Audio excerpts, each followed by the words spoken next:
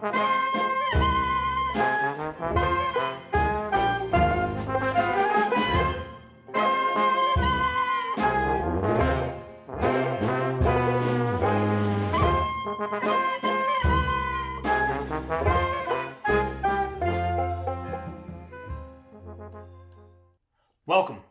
to episode 97 of the Craft Heads podcast, the podcast where my best friend of 20 years, Tommy, and I talk about a specific topic for about a half an hour, give shout outs to local businesses, places, things, whatever experiences we've had. We also have a cocktail or a beer or wine of some kind. This week's drink is the oak-aged Siracusa Nera, I guess. We've been drinking these for a while. It's from Dogfish Head. It's super weird. It's a Russian Imperial Stout with Syrah grape must added and aged in oak. It's like a hybrid. Musk? We have musket in our beer? Oh, damn it. You got me. So it's sort of like a hybrid between a red wine and beer because it's 10%. Cheers, bro. Oh, cheers. Which one do you want? Because there's a little bit more in there. I know you're driving. I'll take the smaller 10%. one. We don't drink and drive on this show, of course not. If you're joining us from the platform episode, which we just recorded about 5 minutes ago, literally, welcome again. Yeah, exactly. And if you're not, then welcome back, hopefully. Yeah, this is sort of, we have some Corona thoughts, of course, and they are just that, thoughts. And then I have some interesting random shit that I want to drop on Tommy, especially while he's nursing a tiny baby Buzz. But I want to give a special shout out to Dogfish Head for pouring a great beer. Yeah. And we didn't talk about the beer. The darkness is amazing. It has floral notes at the same time having nutty notes. It's a bit nutty. So are you a big fan of this overall? I mean, I like Imperial Stouts. Yeah, I do too. I don't like stouts, but I like Imperial Stouts. It's one of those things where I'm not going to tell you that I wouldn't want more than one because I would do two. Mm-hmm. Past that, I feel like no matter what, it's like a very questionable thing. I'm pretty sure if you look at a list of the top 100 beers in the world, like any whatever person's list that put this together, a lot of them are going to be Imperial Stouts because I don't know why what makes an Imperial better than a bunch of other drinks, but I guess they're just made really well, and I get it because this is good. It's crafty. It is very crafty. The reason we were buying it is because we found it at our local place a couple months ago. There were 4 packs of this stuff for what, $5? And in terms of bang for your buck, I was like, yeah. So we bought a whole bunch. This was finally the last one. Hi, Tara. So welcome, Tara. I told you we had a special shout out. So all the way back on episode 82, we did a recap of the trip that Tara, neighbor James, and I went on to New Orleans. And Tommy has also been to New Orleans before, so he also has some input from the trip that he went. It was a bachelor party, right? Okay. So that was a really cool episode and a fantastic trip. Well, Tara and I, and Tommy actually, we've been donating to various GoFundMes, for restaurants and different things around the city, just trying to support the local community. During these times. Yes. We don't donate otherwise. No, we do. Actually, yeah. Christmas present. Totally. But COVID-19, with all the stuff going on, there's a lot of people who are their livelihood depended on, being in close proximity with people, whether they're performers or the restaurant business or anything else. And it just disappeared overnight, obviously. So we're trying to do our part. And one of the things that I donated to on behalf of Craft Heads was the Panorama Jazz Band. Now, we actually shouted them out and listed them in the description for episode 82. And what was so cool was I got an email from the band leader, and he's also the clarinetist, and I'll talk about their music in a second. In case you didn't listen to that New Orleans episode, Ben, the leader, he reached out and he said he obviously thanked us for our contribution and everything, and then he said, I don't know if I know you, but this, that, and we just struck up a small correspondence, and I told him about how and why I had seen his music at the Spotted Cat in New Orleans, and that's what you heard at the beginning of the episode, because he told us that he would send us some high-res MP3s if we wanted, and he wanted me to shout out, actually, and I'm very, very happy to do this. They have a Song of the Month club for people who want to support them monetarily. It's only $5 per month, and it's a good way to help them hang on during the COVID work stoppage. And here's what's amazing. You and I, Tommy, we slip up sometimes. We don't always have one episode per week. Sometimes it's 10 days. Other times we're a little bit faster. This amazingly talented group is so dedicated. They've put out a new track every month since May 2014, and they're about to drop number 75 on Wednesday. Now, yes, it's one a month, but this is incredibly talented music. It's not just recording a podcast. That's like 80 songs. Well, yeah, he said they're about to drop 75. So, okay. And he said, welcome. And he said, I know how intense it is to stick to a deadline like that. So, cheers to Ben and the Panorama Jazz Band. We hope you like the music that you heard at the beginning, and you'll hear it again at the end. And check out the links in the episode description.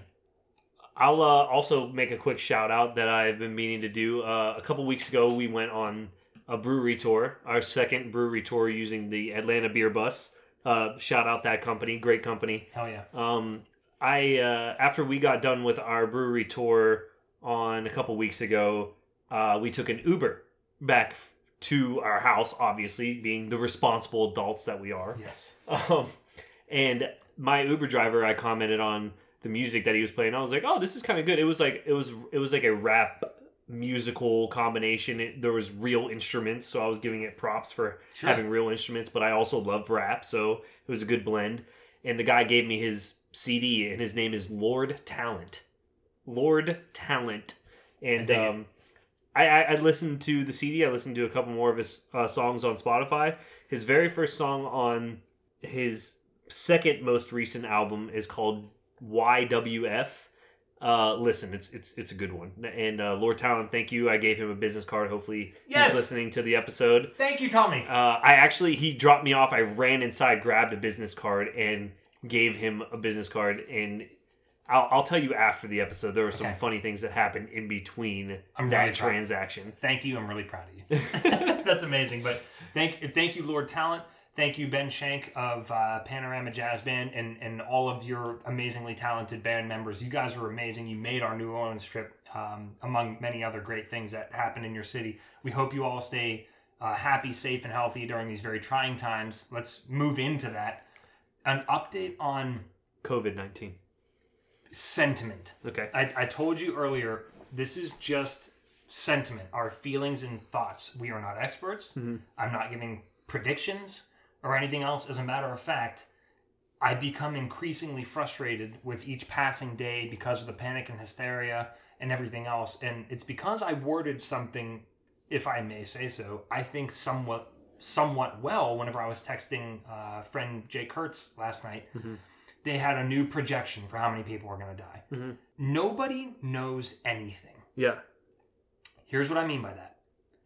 The most overword used in the English dictionary at current is epidemiologist. Epidemiologists, you said that a couple episodes ago. They know an indescribable amount more than I do about any of this, and almost everybody in the general population.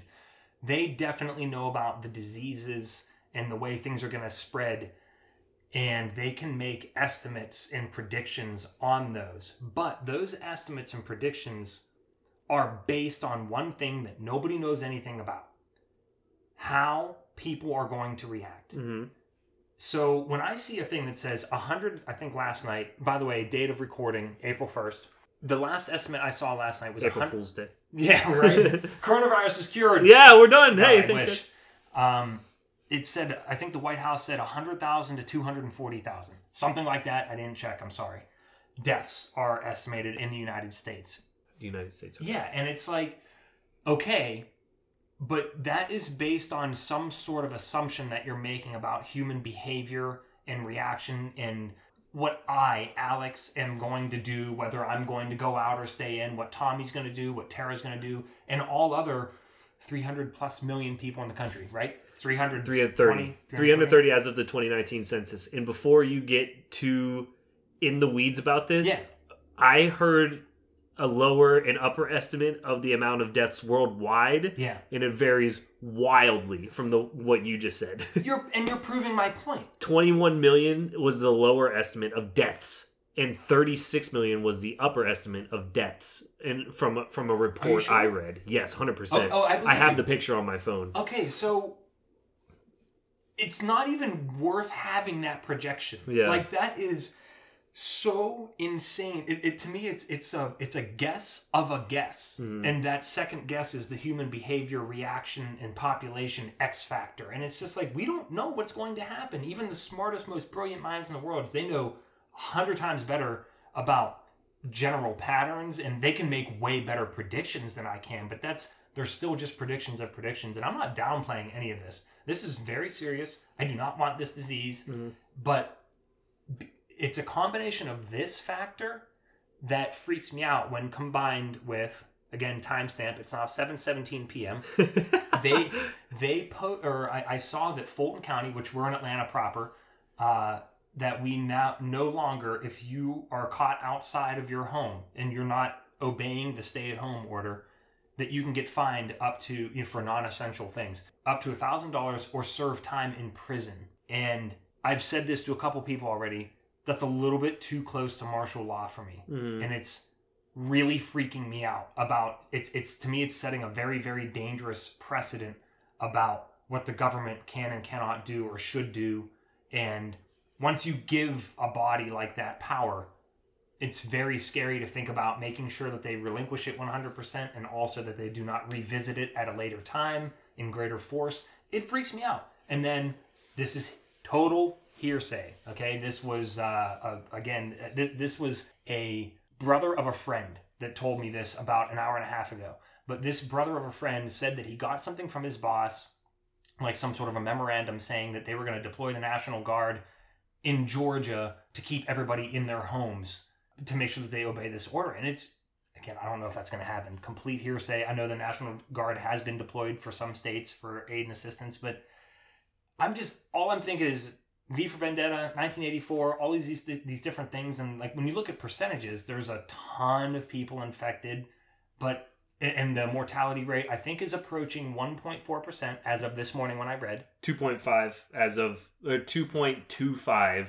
when I calculated it this afternoon at like 1 o'clock. See, at 1 o'clock. Yeah. And I read this morning, I'm 100% sure I read 1.4. There was a lot of deaths like reported today. Or maybe even overnight. Maybe it was super late last night because I did stay up last night watching The Twilight Zone because that's what I do. But anyways, the whole thing is very scary, and I find myself thinking about personal liberty versus personal safety, and that's a freaky line that nobody should ever have to walk. And it's this disease is, and this pandemic is a catastrophe, not only because it's killing people, but because it's blurring that line. And it's very scary. Those are my sentiments. I do not have an expert opinion. What do you think? I am such a optimist at heart. Me too. So I think that if they're putting out this, and I'm using this term loosely, martial law, that they're going to keep people in their homes and you're going to get fined if you're not in your home, then it's more serious than we are taking it, and I mean, 15. Let's assume the lower estimate of what I heard, 21 million to 36 million, but that's worldwide. You thought 200,000. Just throwing out that number.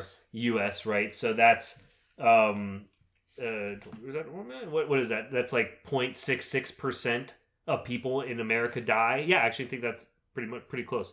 0.66% of people die. I mean, that's really close to what we were talking about with leftovers. Yeah, that's right. If 0.66 of the population dies, there's going to be a lot of hysteria. I'm not saying, and I think that, if you're in a high risk category, aka, 50 or 60 years old plus. It's even smaller. 0.06? 0.06. 200,000 divided by, okay, yeah, I guess 0.66 would be, that would be 2.2 million. Correct. Okay. Right there. You're right. 0.06. So that's a lot. That is a bit different. But still, regardless, I think that it's a pretty serious matter, and I'm taking it serious. I'm doing the things I'm keeping my friend group very small. So am I. And I'm only going to the store when I need to. Claire has been getting a lot more Starbucks than I would have wanted her to. But you also have to like keep your sanity in this time. And I'm if that's true that they're putting out this order, then it's going to be even harder to keep your sanity. But we've been doing a lot of things like playing games, and I think that I'm seeing a lot of the blessings in it. And when I say I'm an optimist at heart, I'm seeing a lot of the blessings as in I'm like getting closer with my close crew of people because I have to. Like, that's how you interact right now, is not with your typical coworkers in the office. It's interacting with your family and friends at home more and doing more things to keep your mind occupied. So I'm really excited about what's going to come out of this. I think people are going to learn how to be more cordial with their families, like, and be happy with what they have. The world, you are correct, Tommy. The world's going to be a different place after this. Mm-hmm. I would like to think for the better. I would certainly hope, anyhow, as an optimist, in trying to see the best in people, that people are going to just sort of reassess priorities and everything else and think to themselves like, wow, we just got through something that changed the world. There's a small percentage of the world now missing, and it's like we're very fragile as a people. We're very we're wasteful. We overconsume. A lot of those two things that I just said have to do with why it even came about. It's a mad world that we live in, and I just want to remind everybody that yes, it's important to follow all the common sense. Practice abundant common sense. I mean, just make sure you're constantly monitoring your health. Try and wash your hands. Seriously, nonstop. Do the best you can with your diet. I know it's difficult and limited right now, but just make sure that you're getting the things that normally keep your immune system healthy. Don't drink too much, which I've been taking regular days off in the past 2 weeks, like with zero alcohol, not even a single pleasure beer, because it's just like I want to make sure my body has the best chance of fighting it if I do get it, and God forbid I have to spread it to the people that I live with. But work out at home. Yeah, totally. Find ways to exercise at home, which I know I see people on Instagram all the time are like lifting weights with water bottles, doing jumping jacks. Do what you need to do. Get into a routine. Just have a routine that you stop working if you're one of those people that's not in the office and you're working from home. Like, for example, Claire and I at 12:30 or 5 o'clock, depending on how our day is going, we break and have a 30-minute workout where she rides the stationary bike. I'll give love to Peloton. It's a Peloton. Mm-hmm. Yeah. And I do floor exercises and we rotate, but getting into those routines where we're playing games at a certain time, where we're working out at a certain time, where we're waking up at a certain time. We're in that routine just kind of like we used to be with going into the office, but it's in a different space as we're with each other more. And I'm finding a lot, like I'm falling more in love with her just during this crisis, because I feel like we're even more compatible than I thought because we're spending so much time together. I was scared, like us having nonstop interaction with each other. I thought that the 8 hours a day was good for us, but now I'm realizing I want to be with Claire all the time. Well, that's very awesome and telling about your relationship, because I do know of people who are driving each other insane right now. Who? Say it out loud. No. On the podcast. I'm just, who is it? Kurtz? Just out everybody. No, God, no. I swear to God it's not, but I'm not answering any more questions. Kurtz, I love you. I know that you and Kelly are great. Hell, no, they actually are. I can attest to that. But yeah, that's a thing for sure, where there are, especially people, God love you, people with children right now. I mean... Yeah. That would be different. Here's another really, another perspective-changing thing. Don't forget how blessed we are in this country by being able to send our children to public schools. It's not free. You pay taxes. But that's full-time daycare, if nothing else, because our education system blows chunks. But it's free daycare. And holy shit, would I not want to be a parent right now. I can't imagine, especially for ages, 3 to 10. Yeah. I never that would be, I mean, I'm right there with you. I think that it would get... I think that's a good thing about going into the office every day, 5 days a week, you know, is to get away, like have that break from taking care of another human being, which now you're doing 24/7. So every week. So God love you, God bless you, and good luck to all of you who have that added responsibility. But yeah, just sort of wrapping up the Corona talk, because Jesus, we need to talk about something else. And Tommy and I are here to distract and entertain you, frankly. So the one last thing is that I wanted to bring up that's really weird is one of my biggest problems with like being forcefully quarantined and everything is the word essential, because it's very subjective to me. Like obviously in science, water is essential to life. But for example, what if you are somebody who, in order to maintain a healthy body weight and to avoid heart disease or whatever, because you have a pre-existing condition, you're really, really good about your exercise routine and you have to run outside for a mile a day or whatever it is. I'm just coming up with the most basic example. Who is it to say that that is or is not essential? And again, that gray area is the thing that freaks me out. So everybody practice abundant common sense. Be good to other people. Be considerate of other people. Pretend like you are infected, because then that way you can be better about A, not making sure you don't get it yourself first and foremost, and B, giving it to other people in case you do, which you might, because that's the worst part of this thing. Let's face it, that you can be asymptomatic. So for a few days, going on to the topic, Tom. Topic 20 minutes in. Yeah. Well, I mean, it's more of like a couple minutes. It's two things that are completely unrelated, and you're going to be like, what the fuck? But we just got to wrap this up in 10 minutes. We had an amazing conversation, Tara, myself, James, and John the other night out on the balcony when we were drinking wine. And as soon as we were done, I was like, oh, that would have been a good CHP. We talked about two super weird things. A, what it would be like to be beheaded. Mm-hmm. And B, one of the weirdest and most reviled foods out there in existence that humankind consumes, which is fermented shark. And don't ask me how. I think it had something to do... It's not puffin, is it? No, fermented shark. Okay. Puffin is like a penguin. Well, they do a weird thing. Oh my god, the Inuit people, I went on this huge... I'm just going to dump some knowledge on everybody. I went down this big rabbit hole on some of these really fucking weird fermented foods, because fermentation is fascinating. But the Inuit people will do this one thing. I think it starts with a K. Can't remember it exactly. I apologize. But they use the skin of a seal, and they shove all these birds in it. It's something like a puffin. It's not an auk. It's an auk, A-U-K. Okay.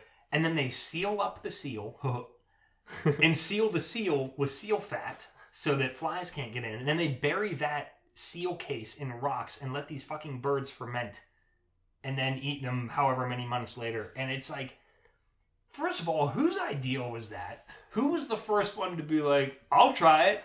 And people literally die from it, from botulism when they try different birds. I guess auks are the best, but that was a really weird thing. Did this all come from Platform? From you guys watching Platform? I don't remember where this came from. Hakarl, that's what the name is for the Icelandic fermented shark. There's a literal page on it on Wikipedia, and one of the tabs is reactions from outside Iceland, and this is really great. Chef Anthony Bourdain, who killed himself, mind you, described fermented shark as the single worst, most disgusting, terrible thing he had ever eaten. And please look at that page on Wikipedia. It's fascinating. The reason we were moving on, I remember the train of thought. I brought up fermented shark. We were talking about weird foods. Then we were talking about balut, or however you pronounce that, B-A-L-U-T. It's like a fertilized and growing tiny, tiny chick embryo that I think it's a delicacy in the Philippines. It's eaten in several Asian countries. But have you ever seen it? No. Okay, Wikipedia that, B-A-L-U-T. I'm showing Tommy on the air, but it's like an actual developed embryo of a chicken, and they eat it.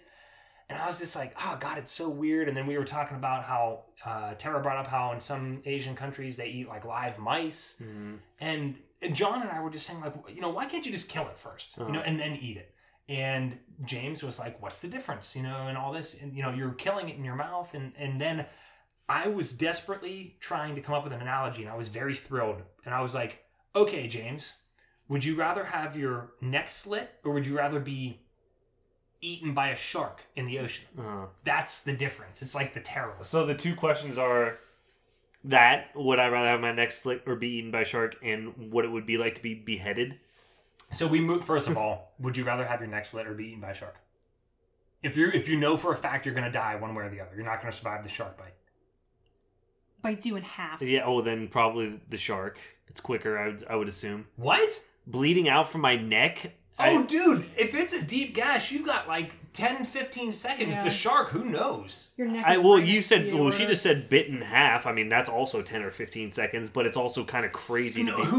There's the terror aspect. That's what I think that it would be beautiful, but to be that terrified when you were dying. I wasn't expecting this, but I love it. This is what CHP is for. And also, by the way, I had some knowledge dropped on me the other day. When you're beheaded, you have enough oxygen in your head to live for another 10 seconds. This is what we were talking about. So, Okay. Tommy, you're insane for answering incorrectly. No, I'm sane because it's cool. No. I was talking about the terror factor and all that, because the shark's a bit more of an unknown. But moving on, we were talking about death. It was a great macabre conversation.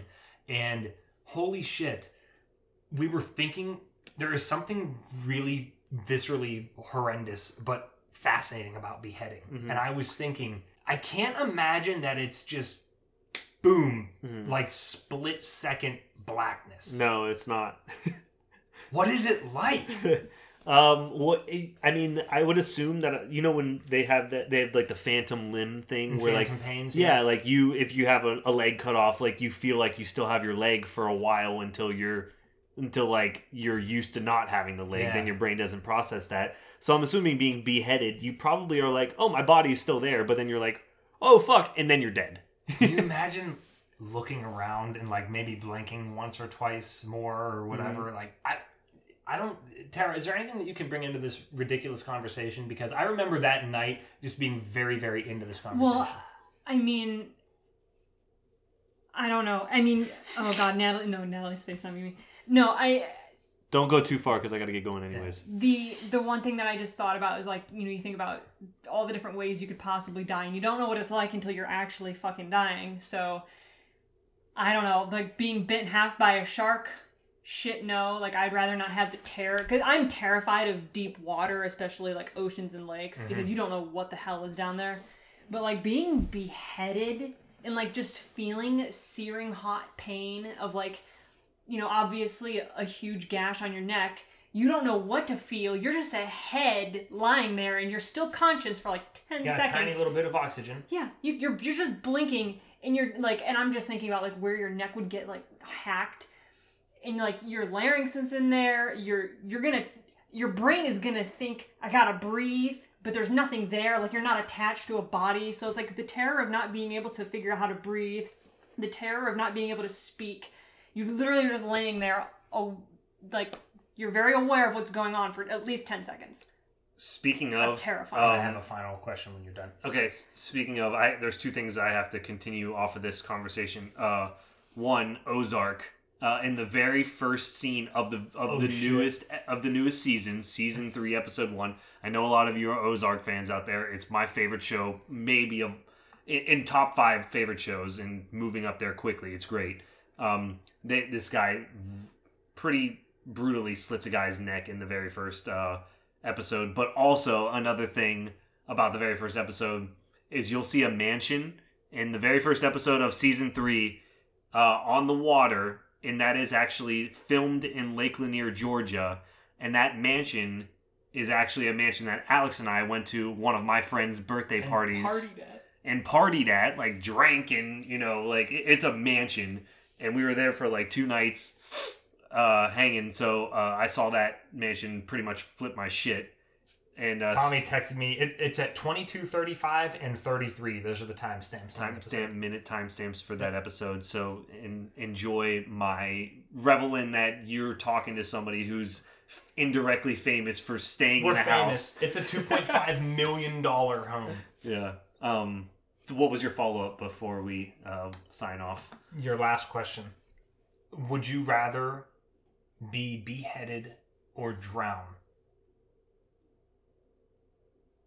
Drowning just looks horrible. I'm so terrified by that notion. I think I would go for the beheading and see what that... But they say it's a pretty peaceful way to go, though, too. Who? People who died? That people who have passed out. Yeah, I mean, you just pass out, but the people that come back after passing out are like, that's true. I assume that I just would have either died or somebody would have revived me. So when they come back, that's one of those expressions. But I've never heard somebody who drowned say that. So Yeah. Okay. I'm going with the beheading. I don't know. I am fascinated. I'm fascinated with beheading, and I'm signing off. Okay. Fine.